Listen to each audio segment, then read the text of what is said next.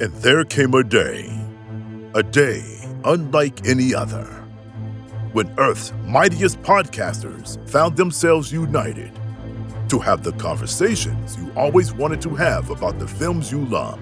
With great power comes great responsibility.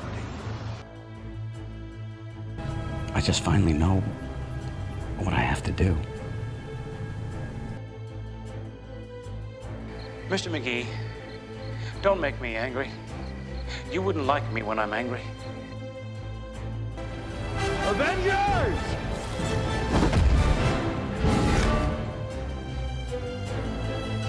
Assemble. Welcome to the Cult Classic Comics Show.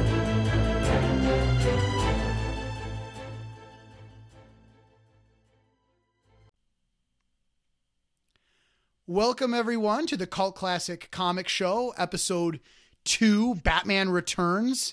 I'm your host, Carmelo Chimera. I am David Gonzalez. I am Jason Chawala. And I'm Emily Hunter. That was fantastic. After 300 episodes of the Cult Classic Horror Show, we did not have that shit down. And Episode 2 of the Cult Classic Comic Show, everyone just, that was beautiful. I did the chef's kiss thing if you can't see us. We're doing this audio only, but if like the fans show like up then after today, right? Today's the last episode then? Yeah, that's right. Well, we've already peaked. So this is it. This episode's the reason I wanted to do this fucking show is I want to talk about Batman Returns. I went up to my neighbors when I moved into my house and I was like, can we talk about Batman Returns? And it's door to door. That's Can we talk about what he's returning from? Yeah. Good question. It sort of sounded like they thought he was gone. Did anyone else feel like he was gone? Was Batman ever really gone? To me, he wasn't. It was like 4 days. Yeah, right? It's only 4. Yeah, because by the time I watched this movie, like I watched Batman and then I went back to the video store and I rented Batman Returns right after it. So. Exactly. Let's do opening thoughts. Omi, why don't you start us off? So, I gotta admit, I'm not a huge Tim Burton, I love everything fan. I think he goes a little too crazy sometimes, but this was the Batman I remembered, right? Like the other ones I had to go back to. This Batman was the one I remembered. I also remember that they made some imaginary character that Christopher Walken played, and he was the most charming and charismatic individual in the world, where I almost forgot that the Penguin was the bad guy in this bad boy. So I have a special place because, one, the suit looked awesome. I love the Catwoman stuff. More importantly is it was the first time I caught my first mess up in a movie. There was a time where Batman takes off his mask and he goes from having no makeup to having makeup immediately when he rips it off. And I swear I was in the movie theater screaming they messed up. Funny note about that though, real quick. A lot of people thought that was a mess up, but that was actually done by design. Batman should never show his eyeballs. That's just no, because they did a screen test where he rips off the mask with the makeup on, and he looked like a raccoon, and they were just like, we need to switch it. I wish they'd taken notes because I don't know if you guys have seen what Robert Pattinson looks like as Bruce Wayne, and I think he's going to be great as an actor. I think he looks great as Batman, but he's walking around a lot with a lot of eyeliner on, and it is. Well, thank God. Reports about that movie is that he's not going to be Bruce Wayne that much. So, let's see if we don't see his face too much. Yeah, man, Skyliner's back. They're channeling the inner emo.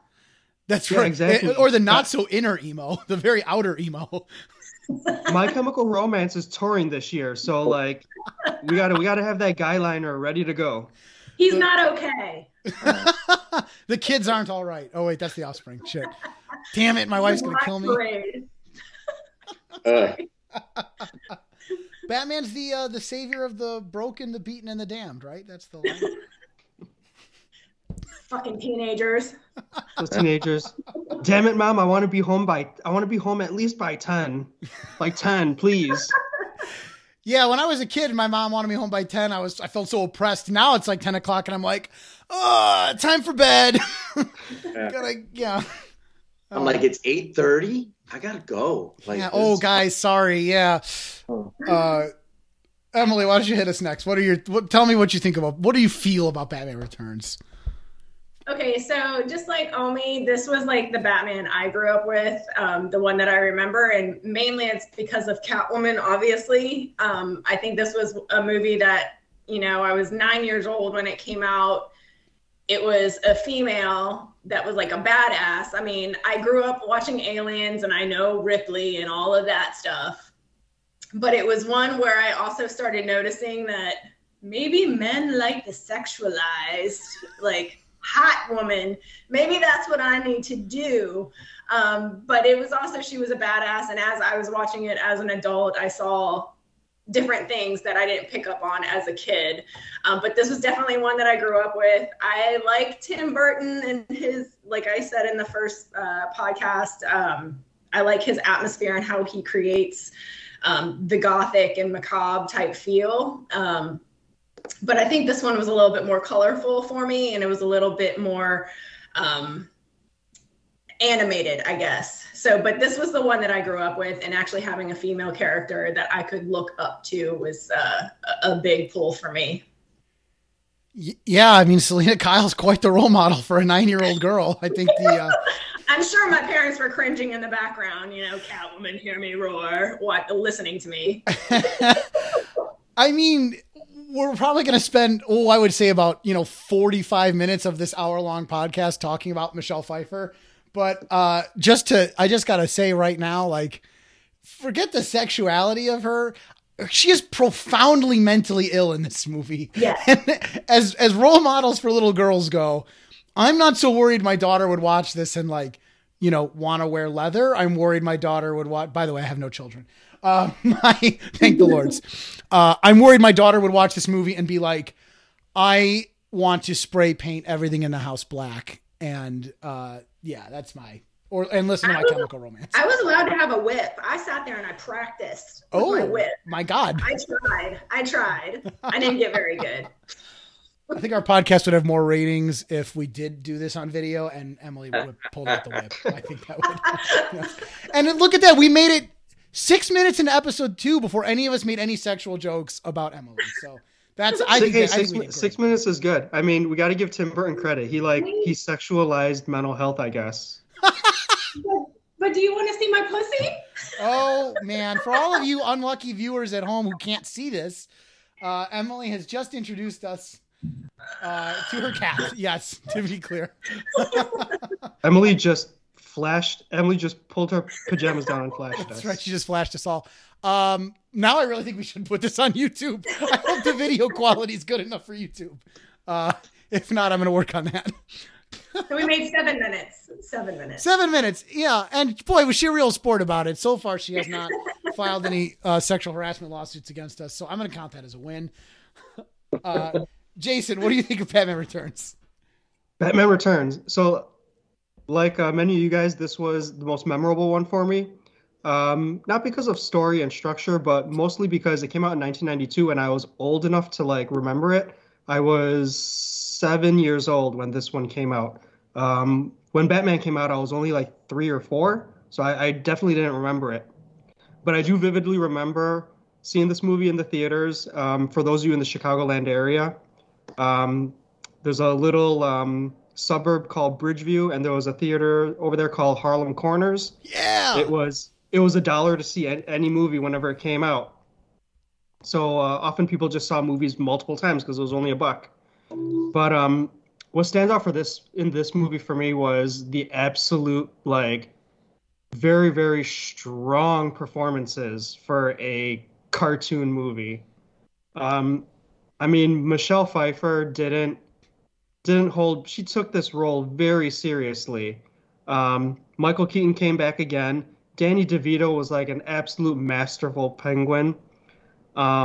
Christopher Walken was I don't know if they designed him this way, but he was the anti-Bruce Wayne.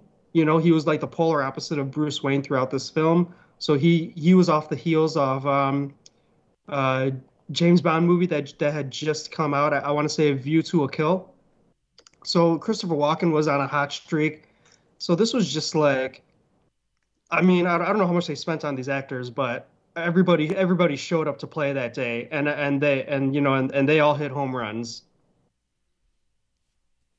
Yeah, they're fantastic. That's a really good point because especially as we go into some of the sequels, sometimes I wonder if I'm just softer on this one because of like nostalgia, and maybe the other movies aren't that much worse. I think they are, but anyways, I just wonder, in my heart of hearts, maybe they're not that much worse. But I definitely think the actors here are what tips it, because I think you watch like Batman Forever, and I think Tommy Lee Jones is like a joke as Two-Face, and it, then it feels like what it is, like a kid's movie. Whereas this movie, you watch this, and like you said, any one of those actors you just named, and it's like, oh, they came to play, and they did. And maybe that's what takes a movie that would otherwise be just as silly as Batman Forever and makes it, I think, fucking awesome.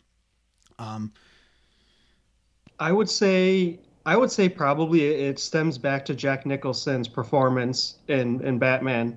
Yeah, he set the bar. Yeah, he set the bar, and it was like, okay, we're gonna make this sequel, and this is the blueprint. Look what Jack Nicholson did. If you're not showing up to do this, then we don't need you.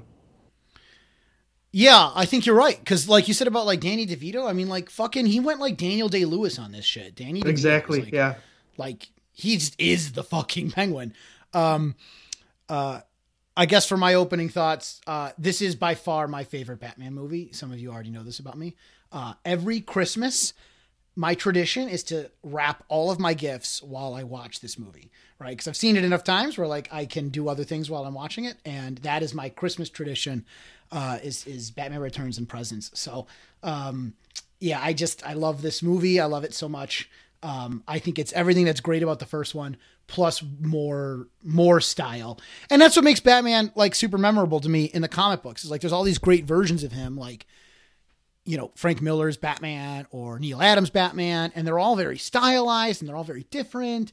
And you've got like Grant Morrison's, with, I think it's Sam Keith, right? Who does like Arkham Asylum. And then it's like this super crazy, like, or maybe it's Temple Smith. Anyways, my point is Batman is like reimagined by a lot of artists in really crazy styles. And this is that brought to life. I just love this movie, and I will die on this hill.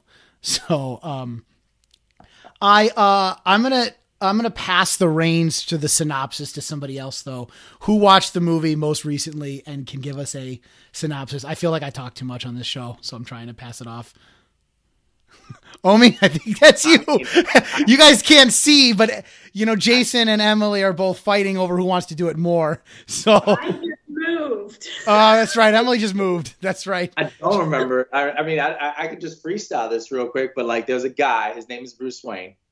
You may have heard of him. What about him? Was he special? Like, so he's already established as Batman, right? Like when this movie starts off and pops off, and then we had this really crazy Tim Burton introduction of the Penguin, where Pee Wee Herman is right there in the front, like dripping, like getting rid of his firstborn child because he's like just ugly. Goes down this thing, gets raised by penguins. I don't know how this shit happens. How did Tim Burton get any of this greenlit? I don't know. So my man is like just growing up, under the hood, and Batman's being Batman. I think something else pops off, then a couple of other things pop off. To all of our white viewers out there, I don't know what pops off means, and we're going to dive into that. Listen, things get down. Then all of a sudden, before you know it, we're in the third act. You know what I mean? So at some point, Christopher Walken's character like signs a deal with the city to like provide energy. Mm-hmm. But then the big twist is like he's stealing the energy, so then he can control Gotham City, and it's like policing and that kind of stuff. And of course, the person that finds him is Selina Kyle, right? Like she shows up. She threatens him, so she gets pushed out a window, which is like now that we're introduced to this supernatural element of Selina Kyle. Because when she falls, she breaks a couple of things like bones, and then cats, the miracle of cats, they start licking her. Apparently there's some in cat saliva, and she gets up, and before you know it, she has all these superpowers. So now, specifically the power of hotness, the cats give her the power of super sexiness. And sewing. Meow. in her past did she have like any sewing hobbies. She owned a sewing machine. She must have been able to. Nice. Like she made it happen. They should have done a scene where she like went to a thrift store and bought a sewing machine. That's what I'm saying. It's like Before or after she falls out a window? no, like immediately after she falls, she just gets up and walks to the nearest thrift store and buys a sewing machine. That's too Christopher Nolan. That's too much real. Can't go that. That's not a Tim Burton movie. So Christopher Walken decides to work with the Penguin, right? Gives him this story about being brothers and how he's supposed to be the upper echelon of Gotham, runs for mayor, but he's having a problem reconditioning himself to society over there because he's been raised by penguins in the sewer and shit. So he's the first thing that should have told you that Danny DeVito was doing a great job was the saliva, the black saliva. I remember that, like, all over the place. Batman spoils all this stuff. We all find out, the intertwinings of everyone's a bad guy. Of course, Batman does it, but this is the first time Batman has a love interest. Selena Kyle showing up, messing everything up, going everywhere, finding him wherever he's at. Like, I don't know what's going on. Like, I think, does Batman have like a billboard in Gotham that says, "Hey, I'm Bruce Wayne, I'll be here"? Because that's where like that movie really did it for him. He shows up everywhere. And Act 4, it all goes down. They all go. And of course, isn't Act 4 in this movie? I was gonna say, there's an Act 4. I've seen this movie. There's no Act 4. Act 5, she looks up at the Act 5. What is this, Hamlet? Yeah. Act 6, that's Batman Forever. Where are we going with this? Where are we going? Right. All right, I'll wrap up this rundown here. Batman exposes the Penguin as a piece of shit, basically as a piece of shit. He doesn't expose him for anything other than he's an asshole. And then that's enough to make the Penguin lose his mind, kidnap a bunch of kids. Batman saves them. Batman saves the city from an army of penguins, which is as awesome as it sounds. They got missiles attached to their backs. That's right. That's right. They are armed with missiles. We're going to talk about these penguins because these are my favorite. And Catwoman maybe dies, and Batman is an eligible bachelor once more. The end scene. And even though Carm calls this a Christmas movie, I think it came out somewhere in like June or something like that. It's definitely right? filmed in the summer. That's for sure. It came out in June '92. All right. Let's do it. Because you know what? Everyone loves these stupid debates. Let's do this. Is it a Christmas movie? I'll go last. Emily, you first. Christmas movie or not?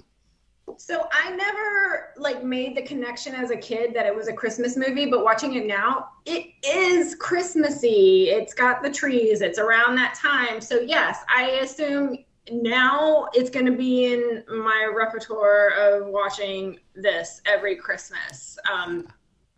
But I wouldn't say it's like it brings the nostalgia of Christmas. That's just me. Gotcha. So based on this definition, it's like the Nightmare Before Christmas type deal. Again, another Tim Burton movie. Yeah. Yeah, I don't think that's a coincidence. Yeah. So by definition, every movie in Alaska is a Christmas movie. Well, no, not unless it's got a Christmas tree in it. Like Christmas trees, Christmas lights, people buying presents, big presents with things bursting out and trying to kill you. Yeah. Okay. Krampus type things. Feeling this? All right. Jason, what do you got? Christmas movie, not a Christmas movie? Okay, so I have two answers. It's not a Christmas movie, but because it's a Tim Burton movie, every single Tim Burton movie takes place between Halloween and New Year's, so make what you want of that. Is that true? Well, it wasn't. What about Edward Scissorhands? Yeah, doesn't the whole thing with like the snow globes and God, I hate that fucking movie. Yeah, I was just scissoring at Emily, so we were scissoring a moment ago. Again, you're missing out if you haven't seen the video. All right, well, no one's gonna fill that awkward silence. We'll move on to Omi. Christmas movie or not? Is it? What is that shit out there? I can't. What do you think? Christmas movie? Oh man, it has a Christmas scene in it, but I'm now with Jason. I'm with this whole idea that it's a Tim Burton production over there. It's as Christmassy as like, I don't know, like a stripper with tassels. It's festive. I agree with Emily 1,000%. This is a Christmas movie. You already know I feel this way, but I'm going to go into it anyway. Here's the thing. Not only is there Christmassy shit in the movie, there's a lot of it. 2, it's part of the plot. The whole first opening of the movie is the lighting of the tree ceremony. And then that comes back again in Act 2 when the Ice Princess gets pushed off the building and Batman's framed for it. She's there to like light the relighting of the Christmas tree. I mean, the movie's about that time of year, and aesthetically speaking, the city is covered in snow, which, you know, very unique, I think, to actually to feel the winter here. Fun fact about that, Jason, or actually it was Emily, pointed out last time how like Vicky Vale was like dressed in white and Batman's black, and it sort of has this like Tim Burton-y contrast. And then this movie is all like Tim Burton to the max. The snow is part of that. Snow automatically creates a much higher contrast scene. So there's a lot of like whites contrasting all of the shadows. So it's very Tim Burton. And I love that. And I think that this would not feel like the same movie if it weren't covered in snow and Christmas. I mean, even the characters are like covered in like, they're all shiny. Like Michelle Pfeiffer was literally painted down with silicone in her costume between every take to keep her shiny. Batman's suit, they had like 30 of them, because if they get scuffed even a little, the whole thing is ruined. In the first movie, he's like covered in like a thin layer of dirt the whole time. And in this movie, you could fucking see your face in his abs. Like he's so shiny. And to me, that's all part of like the wetness that comes with the snow and the ice. So to me, it's Christmas. All right. Can we compromise and say it's not a Christmas movie that takes place during Christmas time? It's a December movie. Exactly. So that's a good question, because they go to the masquerade ball at the end, where which I love, because Selena Kyle and Bruce Wayne are the only ones not wearing masks, because Batman and Catwoman are their real identities. Bruce Wayne and Selena are the masks. Yeah. Again, my head exploding. Billboard idea of Bruce Wayne. Here, I live here, like kind of situation. So, yeah, they do just to each other. But I love that scene. I love that song, "Face to Face" by Susie and the Banshees. Fucking great. Oh, yeah. Sexiest song ever committed to. Did anybody else have the soundtrack? Oh yeah, absolutely. I'm all about the absolutely. It was on repeat. Mm-hmm. Yep. Repeat. It's for me. It's this and the Crow soundtrack. I'm listening to that. Oh, yeah. Don't get me started on the Crow soundtrack. I absolutely love the Crow soundtrack. It's a good one. Yeah. Yeah. all right. Now Omi hasn't heard of most of those bands. I'll be over here us white folks and Jason love Nine Inch Nails, and we love The Cure. So I'm not sure if you're familiar with any of these bands or not. No, we went a different place. I think we meet at Batman and then we separate back out. Fucking A. Does anyone, I have a lot of facts on this movie, but I also have probably more opinions than facts. Anybody have any cool trivia they want to share with us? There's a scene where Michelle Pfeiffer is like cutting together the outfit, and the color of the scissors change. Nice. Oh, wow. Bloopers. I didn't catch that. Yeah, they're like red, and then like a second later they're blue.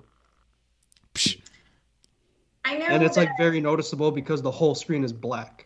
The whole scene is black. Huh. That explains why Tim Burton didn't do Batman 3. Oh, even Omi missed that one, Mr. I spotted my first blooper in a movie. First one. Yeah. I mean, I'm not that big of a fan. Like, I think history has really helped out with this stuff, but I can't really relate to this movie. I think it was a little crazy. They changed the Batman suit on me. You know, once I know something, I like something, right? For me, Eartha Kitt is the ultimate Catwoman. You know, like she just killed the game of back then. So this one was like, it's all right. And it was like way too Tim Burton-y. He was introducing new characters. Even though I give props to Max Schreck, like that was a fresh take with Christopher Walken, but he was really trying hard to like create a Tim Burton movie, which so happens is Batman character. He was trying to make it his own, and I mean, you gotta respect that, I guess, you know. For sure. Like, I'm sure in the back of his mind, he knew like Batman was gonna get made a dozen times over. So like, this is how do I put my stamp on it and like separate it from every single incarnation that comes afterwards, you know? I'm kind of feeling lines drawn here where like Emily and I are like, nah, pro Tim Burton, pro Burton all the way. And y'all are like, oh, it's a little weird. I like most of Tim Burton stuff. I don't like all of it. Like, I was never really big into The Nightmare Before Christmas and The Corpse Bride and all that. I don't know why, but I like Edward Scissorhands. I like Beetlejuice. I like Sweeney Todd. And I like this movie. And I don't know why that is. And maybe it's because it was kind of that weird age for me that either it's a kiddie movie or else it's a more adult movie. And I was in the middle of, being a teenager, trying to figure out what I liked. But I definitely liked the Batman Returns. The one fact I found out about this movie was Michelle Pfeiffer, that scene where she's at the Penguin's lair and she lets that bird out of her mouth. That was real. Cool. That was a real live bird. It wasn't CGI. She held it in her mouth for like 5 seconds and then let it go. But she said she wasn't even like thinking about, oh God, I could get a disease or anything like that. Or the bird can shit in your mouth. Give me the disease. I don't want the bird to shit in my mouth. But she wasn't even thinking about the bird's like well-being at the same time either. She opens her mouth and the fucking dead bird falls out. Oh my God. And then bird shit falls out after that. Yeah, right. The dead bird, and then more shit. She committed. Well, and the fact that's just method acting for you, man. They're all trying to outdo Jack Nicholson. Yeah. Well, and the fact that she was vacuum sealed into that costume and she could only work for a couple of minutes at a time, like, I can't even imagine what that felt like, trying to do all those kicks and everything. Yeah, it's funny you say that because I was watching about how they made her costume and the person who designed the corset anyway, like makes those for ballet dancers. So you are theoretically supposed to be able to like jump and run and dance in that kind of an outfit. And you there's no fucking way. Like You're you said, also she's supposed to be like the size of a pencil. Right. Which I mean, she was anyway, but yeah, she is. She's a very little thing. You did it, Omi. You mentioned Eartha Kitt, so I want to hear Emily, Jason, favorite Catwoman. Go. Mine.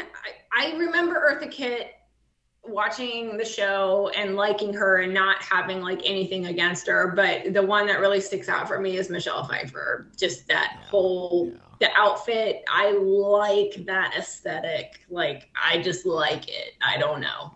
Yeah, it's just a cool dominatrix effect, just a cool like. Gimp she's suit. a cool Catwoman, Like yeah. I wouldn't mind meeting this Catwoman at a bar, and catcalling her. See what you did. Hey. That's good. That's good. I can't. Let's see how many cat puns we can work into one episode. I love puns. I know. I'm gonna receive my notification next week. Carmelo's gonna be like, "Sorry, Jason, but we can no longer have you on our show." Yeah. I mean, for me, it's Michelle Pfeiffer because, actually followed closely by Anne Hathaway, but we'll get there when we get to that movie. But Michelle Pfeiffer's Catwoman, like all these characters, to me, Tim Burton hit on something that like really worked here. And he realized this stuff makes sense if you just embrace the crazy. Like it's not unrealistic. Like Batman isn't like superhuman. He's not like throwing cars around or anything, but the reality is like, oh, you believe Michael Keaton will wear this suit because Michael Keaton's a little unhinged. And we talked about that last time. And this Catwoman's like crazy. So you look at her in that suit and you don't think that's ridiculous or cartoony. You think like she's crazy, and the crazy makes it more plausible in that way. And so that he's got this whole world is crazy. Even Max Schreck, right? Like he's like not in a, leather suit, but he's got these like thick pinstripes and a bow tie. He's got the fro going on. Like it's super stylized, but you don't look at him and go, like if he was in any other movie, you'd be like, that's ridiculous. And you see him in this movie and it fits because Burton built this world. And I bought it. Like even like the production design of the way so much of the city is like painted and miniatures that are like optically layered. It's like kind of a lost art. I don't ever look at Gotham and say like, oh, they filmed that at a real city. But I also never looked at it and go like, this looks fake as shit. You just buy it because it's all part of the thing that he does. I found it interesting that like, I felt like the main characters like Batman, Catwoman, and Penguin all have some sort of trauma. You know, Bruce Wayne watched his parents get killed. Then you have Penguin, whose parents got rid of him. And I don't know the backstory with Selena Kyle, but I feel like she hates herself. Like she's that first person that hates herself or is self-loathing until she turns into Catwoman. Like she's already on the cusp of being like, and I don't want to like misquote any type of like mental illness, but she's already like talking to herself, like, and we all do it, you know, when she's in the conference room talking to herself, like, oh, you sound like such an idiot. I can't believe you said it this way. And then coming home and then saying, you know, honey, I'm home. Oh, I forgot. I'm not married. It's almost like she feels like she's a failure. So I don't know if it's like a depression or if it's some sort of, I don't know what the correct terms are, but I already feel like she had some sort of trauma or something's going on there for her. Yeah. She seems to be that template that we still use today. Cause I remember the last one was in, you know, Spider-Man with Electro, where it's that, lack of confidence, self-confidence individual that, you know, has definitely been trying to navigate the world with it. And they just so happen to have this one situation in a superhero comic book that they're the complete 180 of themselves. Mm-hmm. And now they're like, I'm all out and I'm here. I mean, that's usually all it takes is like, for somebody with, debilitating issues or a disability, they find that one skill set that they're good at, and then their confidence builds behind it, you know? Yeah, I think that's a good point. And what you see with Catwoman in this whole movie, it's certainly before she transforms, is she's very like oppressed, and like the clothes she's wearing feel very like constricting and are like buttoned up to her neck.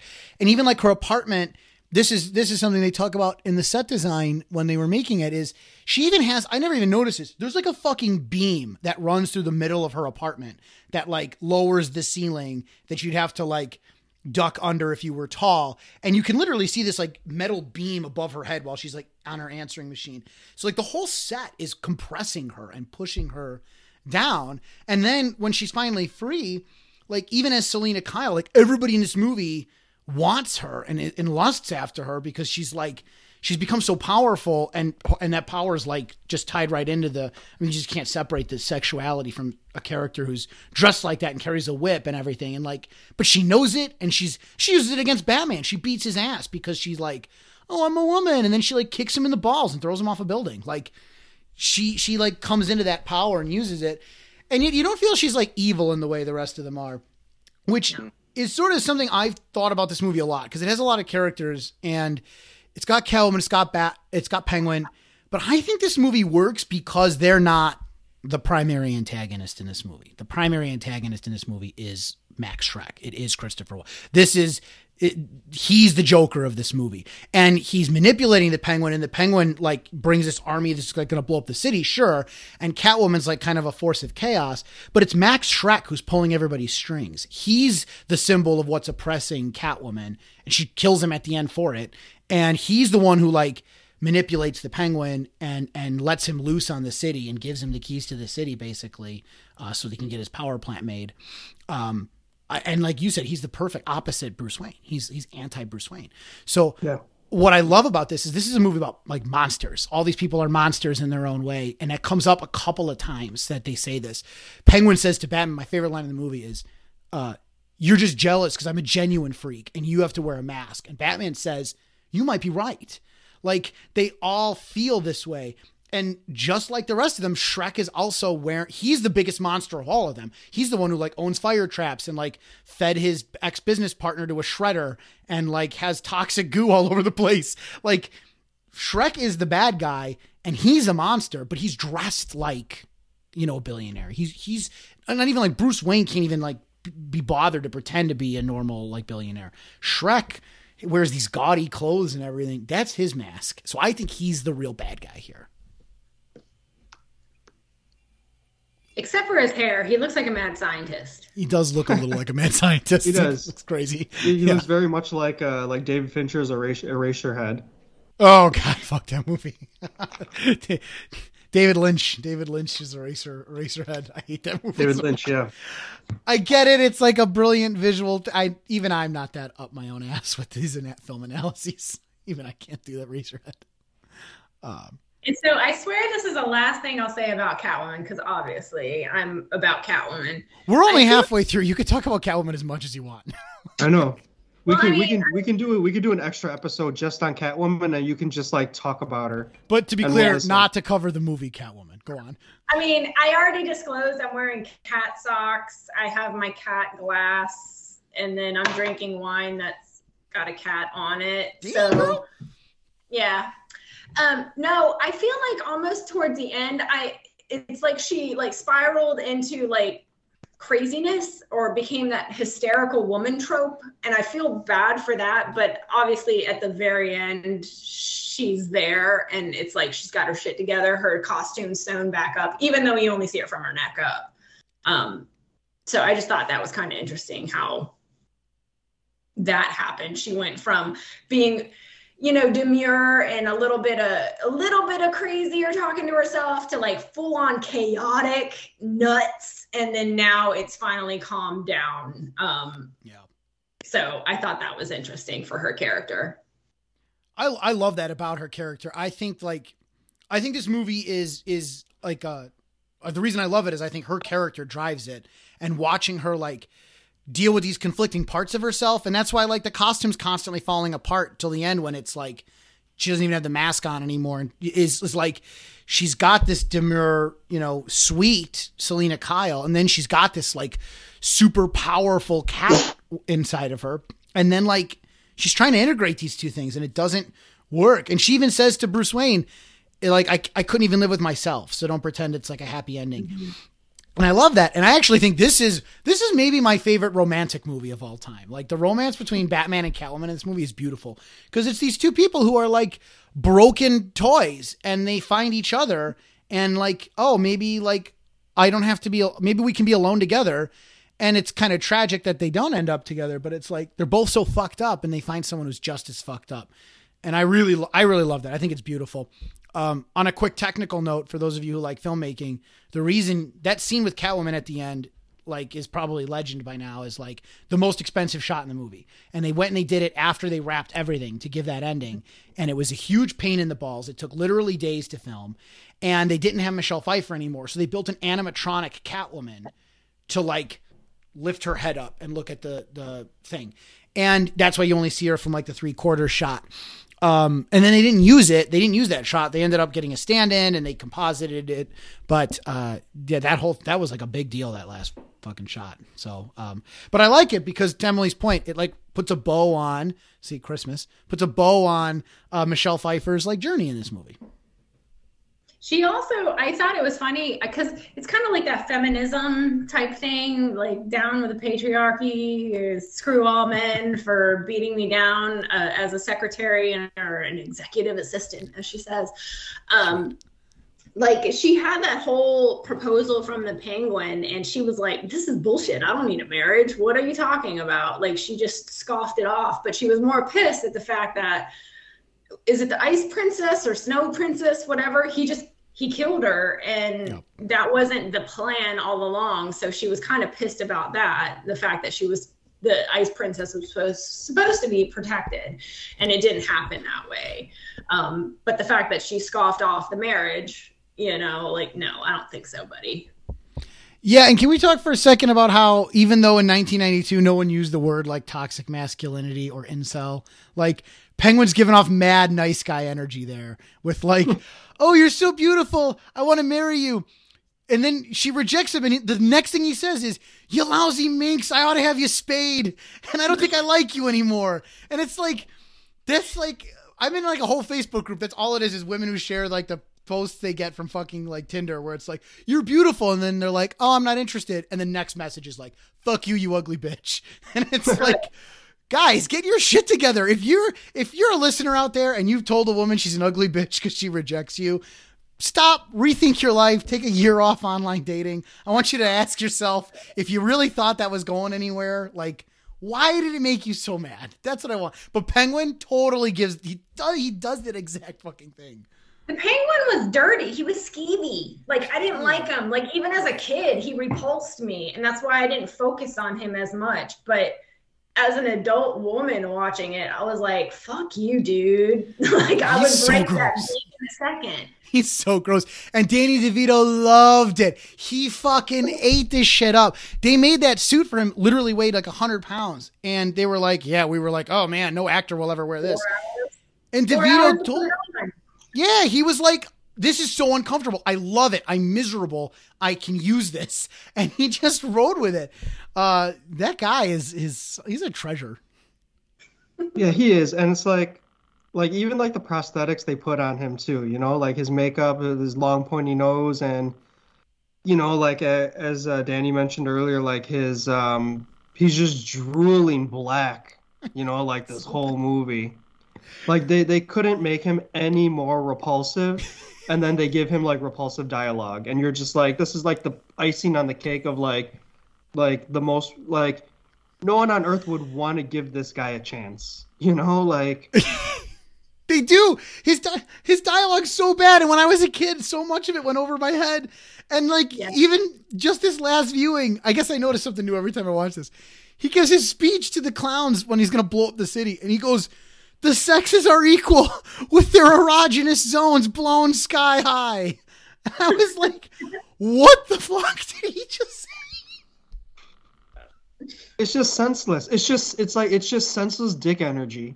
It is. He had a lot of it. Like, when he was groping that female intern or whatever, I was like, wow, this is so like how it is now. Like, what the hell? Yeah.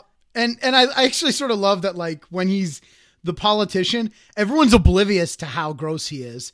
And I think this is Tim Burton's statement on politics. He's never mentioned it, as to my knowledge. It doesn't come up in the interviews, but like, everyone is oblivious to the fact that this gross penguin man is running for mayor, and that girl's totally let it, like, she's smiling right in his face while he's like putting his flipper on her tits. And like, did everyone forget? I mean, he literally bites a guy's nose off in his campaign headquarters, and everyone's just like, oh, that's it. It's like, I think that's what Tim Burton thinks of every politician. I think they're all the penguin to him. That's probably the case. That's probably like just like a low key like representation of his thoughts on politics. Like, they're all just like the penguin. They're all just slime balls. Yeah. I have a theory about this film because it comes up a lot. How did this get, like, who greenlit this shit? Who greenlit some of this stuff? And there's a scene where the penguin declares to everyone his intention to murder the firstborn babies of everybody in Gotham. And the big clown goes, Oswald, killing sleeping kids, like, isn't that a little, you know, and then the penguin shoots him and he goes, no, it's a lot. I think, like, Tim Burton showed that to any executive who questioned him. I think when they were like, Tim, don't you think you went a little far? He was like, why don't we watch this scene together? And then they all got the message that Tim Burton was going to, like, I don't know what he was going to do, but I assume it was going to be awful. From what I understand, like, a lot of kids that were probably my age or younger were like, it made them scared that this movie, like, they were going to be abducted from their bed. And I don't know, maybe I was just in the minority that I was like, this is just a movie. It's bullshit. I mean, Carmela, you know, I watched so much scary shit. Mm-hmm. It didn't bother me that I didn't even think, oh, I'm going to be stolen from my bed. Granted, I wasn't the firstborn and I wasn't a male, so it's okay. But so you were afraid that a penguin army would blow up your hometown, because that's what happens to the women in your movie. I didn't live in Gotham, so I'm okay. Right. No, I gotta be honest. It never once occurred to me that, like, I was never scared because I'd be kidnapped. I would think you'd be, as a kid, I would think you'd be scared that, like, the penguin is gross as shit. That would be the thing that would scare me. Yeah. And I gotta be honest, when I was like a kid, it was totally lost on me that his plan was to kidnap the firstborn sons. Like, me too. Yeah.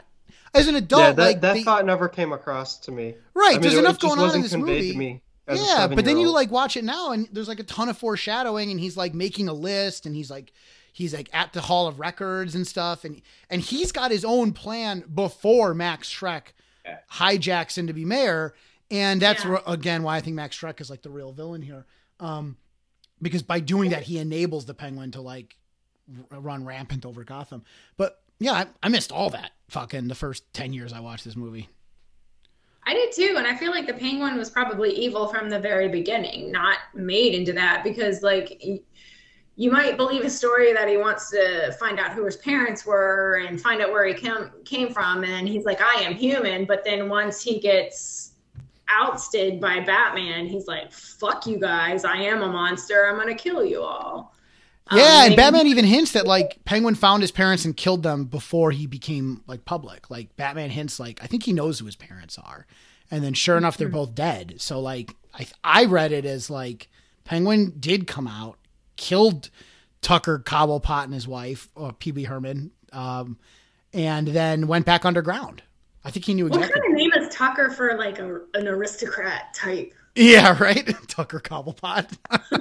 Sorry. I mean, back then maybe it was like a I don't know, a high end name, whatever you'd call it, a name that would come from like a BMW. Yeah, a name that would come from elevated income.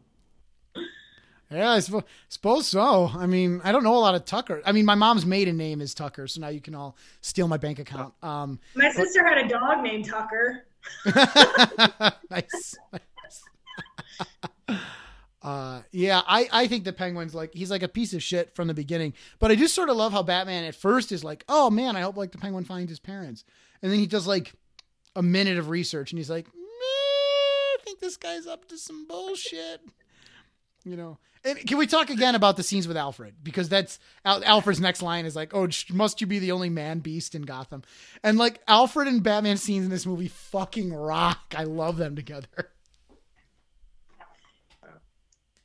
He was good. I liked him. I don't know. I didn't follow a whole lot of Alfred. I know everybody loves him. I'm kind of shrugging shoulders emoji. Yeah, for the listening audience at home, Emily's shrugging. I like him versus some of the other ones that I've seen. So yeah, I love how they're both like, oh, Alfred, could you like tell Selena I had to go to a business meeting? And Selena's like, could you make up like a dirty limerick? And this fucking like 130-year-old British man is like, one has just sprung to mind. Well, he's always like doing, like he was putting the Christmas ornaments on the tree while Bruce Wayne is sitting on his couch watching the news on that huge TV. Mm-hmm. But I'm like, stop making him do it all. I mean, he's like 100 years old. Help him out, dude. Yeah, that's a good point. Bruce could have got off his ass and helped with the Christmas decoration. Bruce does not care about Christmas. No way he does. Alfred just wants Bruce to have a nice Christmas. Yeah, that's all it was. But that's what the movie's about in the end is Alfred wants Bruce to have Christmas spirit. I mean, the first scene is Alfred shopping for Christmas presents. And what is Batman's last line in the movie? Merry Christmas, Alfred, and goodwill toward men and women. This is about Batman discovering Christmas spirit. And women. And women, yes. One in particular. This movie's about Batman taking mistletoes, like... So I was far and chubby too digits. Chubby digits, that's right. Sorry. Oh man. The Penguin's costume's actually designed to look like swaddling baby clothes. They were like, what would like his clothes that they abandoned him in? What would they look like if he were an adult? That's for you. But what did they do? He looked like he was wearing orphan clothes. Yeah, I know. It doesn't make sense like practically, but I guess like aesthetically, I suppose it was the inspiration. Yeah. I love how they like pretend that there's a reason for these costumes. That's kind of nice. Like, oh yeah, Selena Kyle like sewed up this raincoat. And it's like, wait a minute. Like, really? Is there enough material in the raincoat to cover her whole body? Like, I don't know. I'm not a seamstress.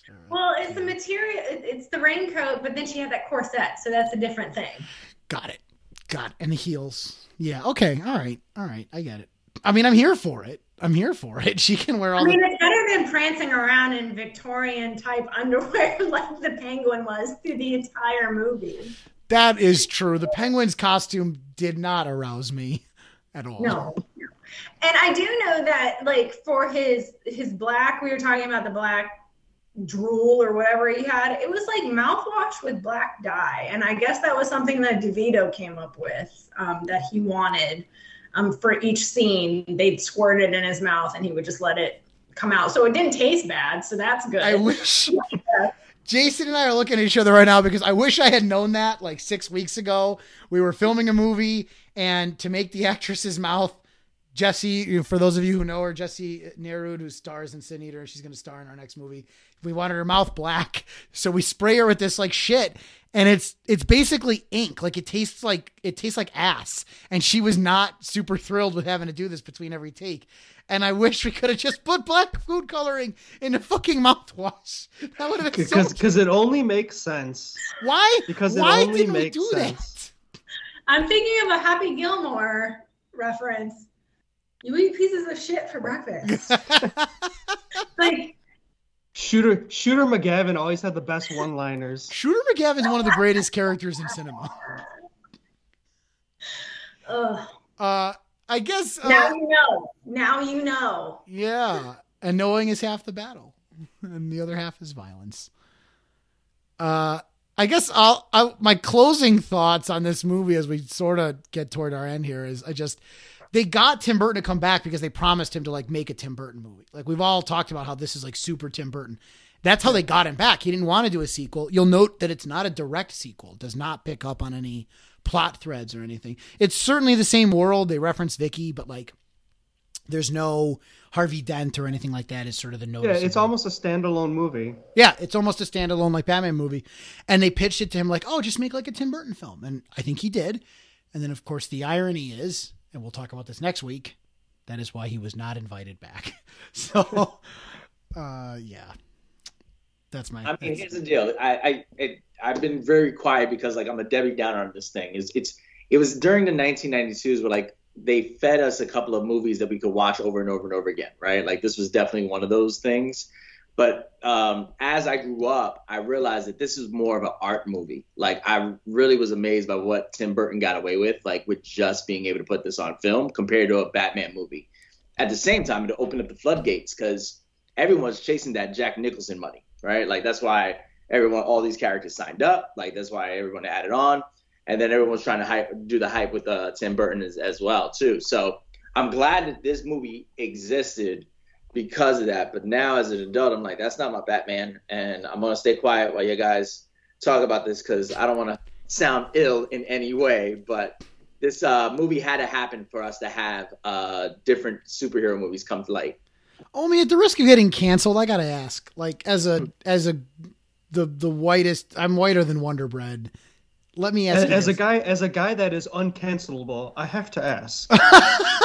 You think I'm uncancelable? That's so flattering. As like the whitest kid you know, I'm curious. Do people of color ever like? Why don't I ever see any emo people of color? Like I see like pale white kids are emo. I've never seen like kids who are persons of color be emo. Why is that? That's a whole other podcast, but it is because of the association of privilege that comes along with being emo. Oh, all right. So you're saying, all right, I get you. And that's why, because here's what I'm getting at. I think this movie like speaks to really fucked up like teens, but really targeted at that emo aesthetic, right? Like it's really, it sounds like Emily's been there. I've been there. Like this movie, definitely there have been times where I watched this and was like, fuck yeah. And I mean, I guess I still do that, but, there were times where I would have worn, Batman black eyeliner. So is that what's going on here? Is that why you're like, I'm not relating to this movie because this isn't speaking to me in like a way that, Yeah, I mean, I'm being real. I'm actually not trying to like tease or anything. No, I'm serious. Don't get me wrong. At the time, I loved it, right? Like you love it as it is. But you get older and you start experiencing it differently, right? Like you start like I don't as a minority of part of the brown and black community. Like I definitely don't. I shouldn't like Bruce, right? Because his main power is white privilege, right? Like that's what he does the most and then the best. But I do love Batman. I love the character of it. This movie itself is just like it was an art movie now that I see it as an adult, it's an art movie. I'm amazed that Tim Burton got away with it. Like, he even lost a lot of sponsorships on this movie because he didn't tell the execs what he was doing. And then when he showed up with the sexualized Catwoman and the Danny DeVito and the groping, he lost like the McDonald's thing. He lost a couple of other things going on. And then they didn't ask him to come back at all. Like, so he was ahead of his time for sure on those points. I asked myself, would this movie get made today? Would this be a movie that we would watch today and accept? I don't think we would. But again, it opened the floodgates because what were we dealing with back then? We were dealing with Teenage Mutant Ninja Turtles was a couple of years before or after. So if you were in that nerd sect, you only had 3 movies to go watch. And this was definitely one of those movies you want to go watch. So I was really excited about that. But as an emo stuff, man, like, I felt it. Batman should be a little emo. You know what I mean? Like, he should be a little out there. I want him to be like, in his feels all the time. But he should be kicking his serious ass at the same time too. Nice. I dig it. Jason, Emily, anybody closing thoughts? Anything you want to leave us with? Anything you really wanted to talk about that we didn't talk about today? What did Batman return from? Like, what, polio? Hey, there ain't no coming back from that unless your name's Steve. To add this on to the comic book world, though, there was a comic book that came out from Scott Snyder called The Gates of Gotham, I think it was, where he talked about the 4 main families that created Gotham, and the Cobblepots were one of them. I thought, like, wow, that was a really dope add-on that he only get from Batman Returns. That he made him one of the cornerstones of Gotham, along with the Elliots and along with the Waynes that made Gotham City. So we wouldn't have that amazing comic book if we didn't have this movie either. That's a good point. This movie should have been called Batman Continues. Yeah, right. No, that should have been the sequel to Batman Begins. Batman Begins, Batman Continues, Batman Ends. That's what it should There you be. go. Very simple. I don't know how you fucked that up. That's good. Emily, actually, I want to hear what you have to say for closing thoughts, but I want you to tell the story about Sean Young because we touched on it last time and we didn't go into it. Okay, so I haven't looked at it in a while, but I know she had been cast for Vicky Vale for the first movie. And she was practicing horseback riding for a scene that was supposed to be in the Batman 89 movie. And she fell off the horse and broke her arm. So she was thrown to the side. And what's her name? Who was it that played Vicky Vale? Y'all know. Kim Basinger. Y'all know. Yeah. Kim Basinger. We do. She got cast as Vicky Vale. And so Sean Young was extremely into wanting to be cast for Catwoman. So she would go to like the evening, like Jay Leno or any of those Tonight shows, and she would be in the costume for Catwoman. She would be on the set at Warner Brothers or whatever studio it was, and she was making people extremely uncomfortable, and so she didn't get cast for it. So that was kind of a sad thing about Sean Young. But I mean, she did get cast in Ace Ventura, so I mean, Ray Winkle. Isn't she like crazy in Ace Ventura? Isn't she like a little bit? Yeah. A little bit. Well, Yeah. I'm glad. I mean, I guess I admire her gumption, like dress for the job you want, not the job you have. But yeah, when you like burst into a producer's office and jump over his couch dressed like Catwoman, it's just, I don't know who wants to work with that. But I guess I admire her. That's pretty ballsy for a cat. So, and then this movie also helped fuel some of my comic book love. So I have my Catwoman series that I had from Joe Duffy, Jim Ballant, and Dick Giordano that I followed. I mean, if I had had more time, I probably would have reread some of those. I mean, those were from like 93 on, so it was after the movie came out. But just with my move, I didn't have time, and all of my comic books are all out of order on the shelf right now, so I haven't had time to go through them. But, you know, I just love this movie because it makes me feel so much yummier.